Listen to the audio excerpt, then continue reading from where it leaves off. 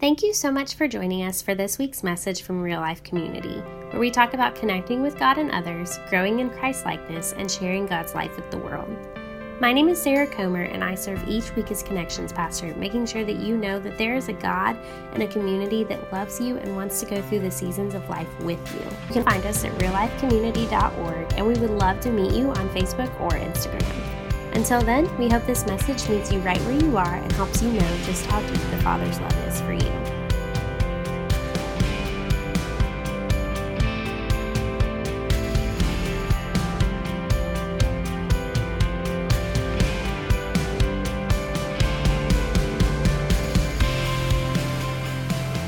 Not sure how we did this last time. I think I knew when to come up, but this time I was a little off.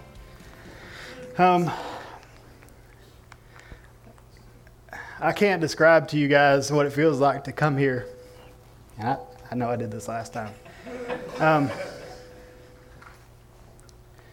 And for a while I thought it was you. But it's not you, and it's not me. What it is you guys live in a way and worship in a way that the Spirit of God is here. And so Selvages, on your first day here, if you felt the Spirit move, that's a pretty common thing. And I'm grateful for it. From the time I walk into this place, I feel God's presence and in the relationships and the conversations, and I'm kind of a broken record when it comes to that, because I know I told you that last time, but don't ever forget that, because you'll have your church building, you'll have your sound system ringing in your ear, you'll have things throughout your church life, but honestly, if the Spirit's not in it, then what's the point of doing it? That's right. So again, I'm going to say a prayer as we start, because I don't know if I'm going to make it through this.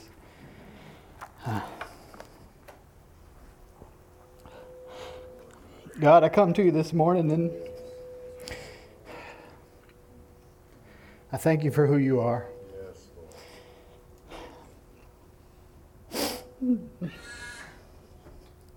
I thank you that you're not just the God in heaven, but you're the God whose Spirit lives among us.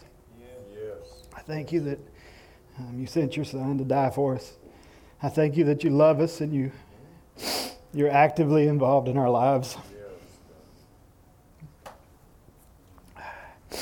Mostly, I thank you for this body of people, for this new pastoral couple, and I thank you that you've allowed me to be a part in it, however inadequate. So be with us as we move forward. Help me to speak through the tears and help your voice to be heard. We ask all this in Jesus' name. Amen. All right. Why am I ringing? Where am I standing in the wrong spot? Okay. All right. I'm just going to move around until I find a spot that doesn't ring. So,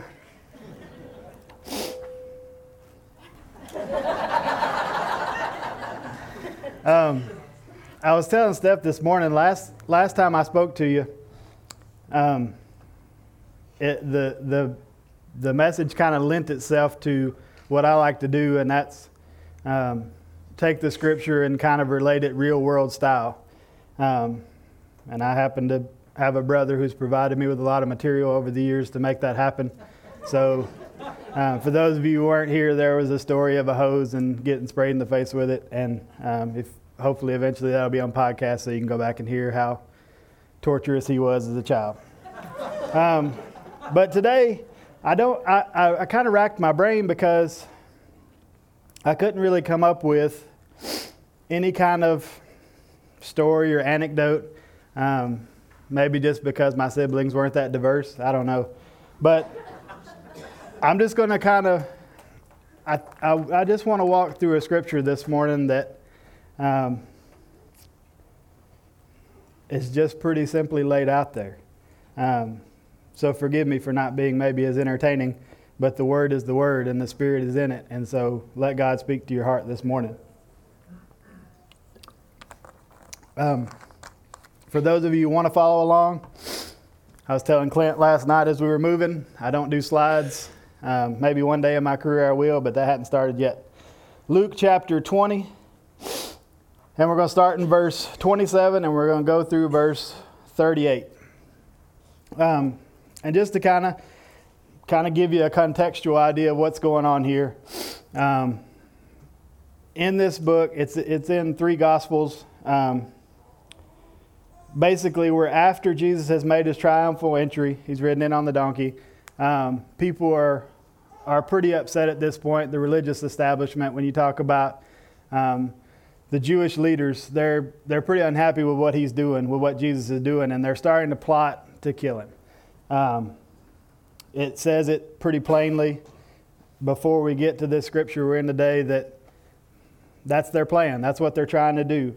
And so the way that they do it is they begin to kind of try and catch him in some sort of statement that they can use against him. And I'm kind of an old guy trapped in a young guy's body, or a middle-aged body now. But I get hung up on things that, like 2019, to me, is unlike any time we've ever dealt with in the history of the world, which, yeah, that makes sense. But a lot of this stuff goes on today. I get hung up on the differences in now, and even like when my children were, or when I was a child compared to now that my children are children, and how different the world is. But if you look at this, I started picking up kind of a 2019 vibe in that everybody has an opinion and everybody's building support for their opinion. And so if you have a different opinion or an opinion that they see wrong, they start to try and poke holes in your opinion. And so it's a battle of who can say the right thing at the right time and make people believe that they're right and you're wrong.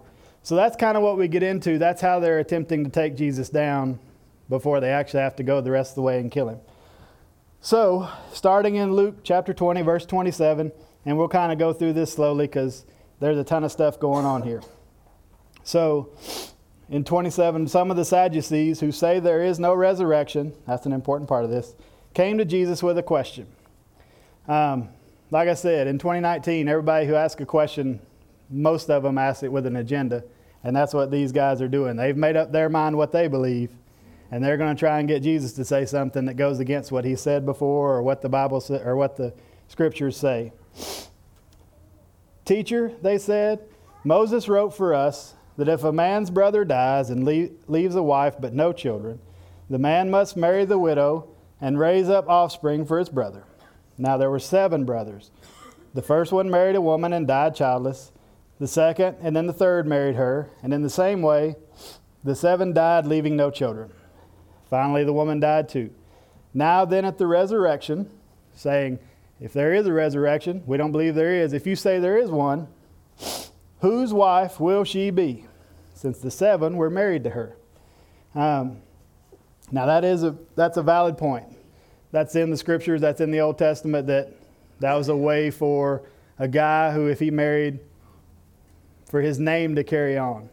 And I know now, today, that seems a little weird, but that was kind of a provision that God made so that people could have a lineage. And if you put real world implication to that, Kimberly, you're great, but I don't like that idea. So, I mean, think about the question that's asked here. Because we read through it and we think, well, yeah, that's a silly question, but I mean, legit. Think about the awkward nature if you had 7 brothers and all of you had married the same guy, and then you show back up at the same girl, and you show back up in the same place. How weird is that going to be, right? You all have the same wife. That's an odd place to be. And so logically, if you think about it, these guys have a point. I mean, their motivation's wrong, but they have a point. So what they're saying is, if there is a resurrection, this is going to get awfully messy when the time comes for the resurrection to happen. And I mean, yeah, it will. But then Jesus comes back and kind of responds to this weird question. And again, I'll say, it's a weird, this is like when a flat earth person comes to you and says, the earth is flat, and you say, no, it's round, and they say, well, what if all the pictures from space are wrong? What if Christopher Columbus did sail off the end of the world and it's just a story? They come at you with all these things. And yeah, I didn't know Christopher Columbus and I've never been to space, but I know the earth is round. I feel pretty good about it. So Jesus comes in and says, the people of this age marry and are given in marriage, but those who are considered worthy of taking part in the age to come and in the resurrection from the dead will neither marry nor be given in marriage. There's your answer. And they can no longer die, for they like angels. They like the angels. They are God's children, since they are children of the resurrection. But in the account of the burning bush, even Moses showed that the dead rise. For he calls the Lord the God of Abraham and the God of Isaac and the God of Jacob. There's the answer to your underlying question. There is a resurrection. And this is the part where I'm probably going to break down a little bit. He's answered their questions. He's answered their concerns. He said to them, this is legit. This is the proof that it's legit. But then he says, he is not the God of the dead, but of the living. For to him, all are alive. And that's the spot that I can't get past that. Because when you think about what's going on in this scripture, it's all just an argument until you get to that point. And so, while I don't have a story for that, I do have a belief for that. And I know that when God is not the God of the living, when God is the God of the dead, when after you die there's nothing else that happens, then building up support here on earth takes on a lot of weight. Building up an establishment takes on a lot of weight. So where these guys, the Sadducees, are coming from is, if I don't believe there's a resurrection, then I have to make everybody believe my opinion. I have to come at this gaining support because this is all I have. But Jesus, at the end of this, he's addressed the question, he's addressed the root of the question, and now he's addressed the heart of the question. That if you don't believe that there's a resurrection, then this is all there is. But if you do believe that there's a resurrection, if God is the God of the living and not the God of the dead,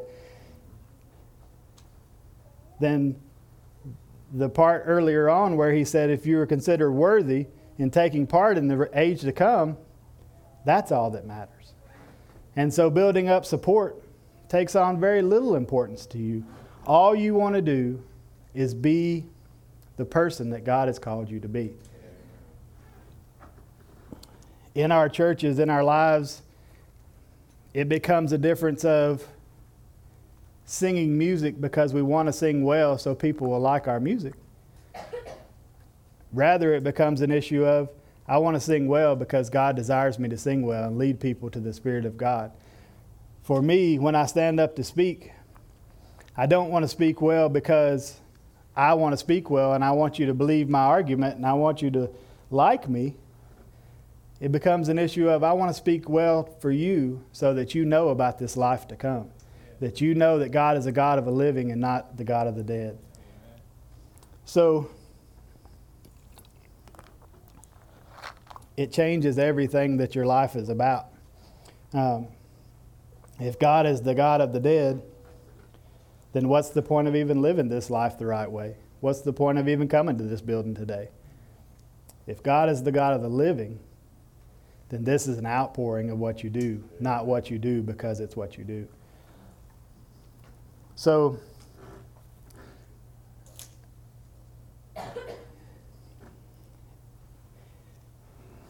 if I can,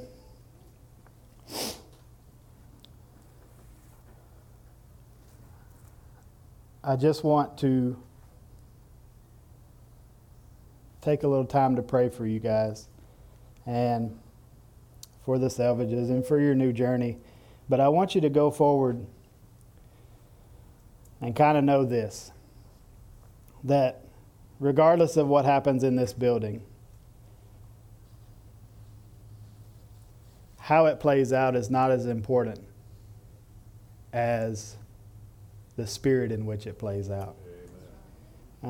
If your spirit is that of, we're doing this to gain numbers, we're doing this to pad stats, we're doing this so that people around the city of Murfreesboro say, ooh, Real Life Community, they got it going on over there. Their pastors are incredible. They've got a lady who speaks, which is unheard of. They've got electric guitars, they've got drums, they've got all these things.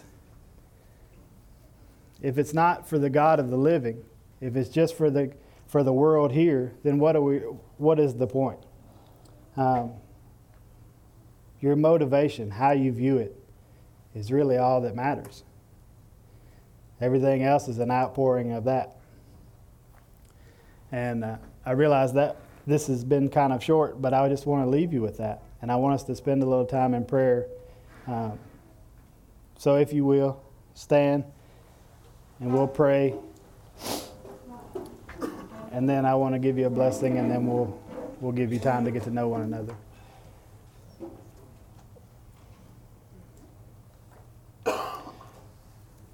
God our Father, we come to you today and we thank you.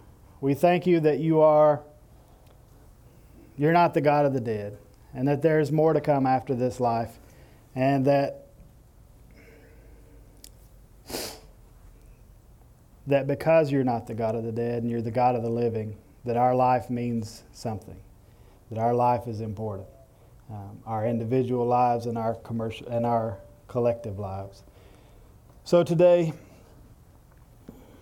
I pray that your word has spoken where I could not. And I just pray for this congregation of people. Today will be the last day I'll be here for a while, and I won't know a ton of what goes on here, but it doesn't matter because you're the God of the living. Yes. And so you will be here and you will be in charge of what happens. Yes.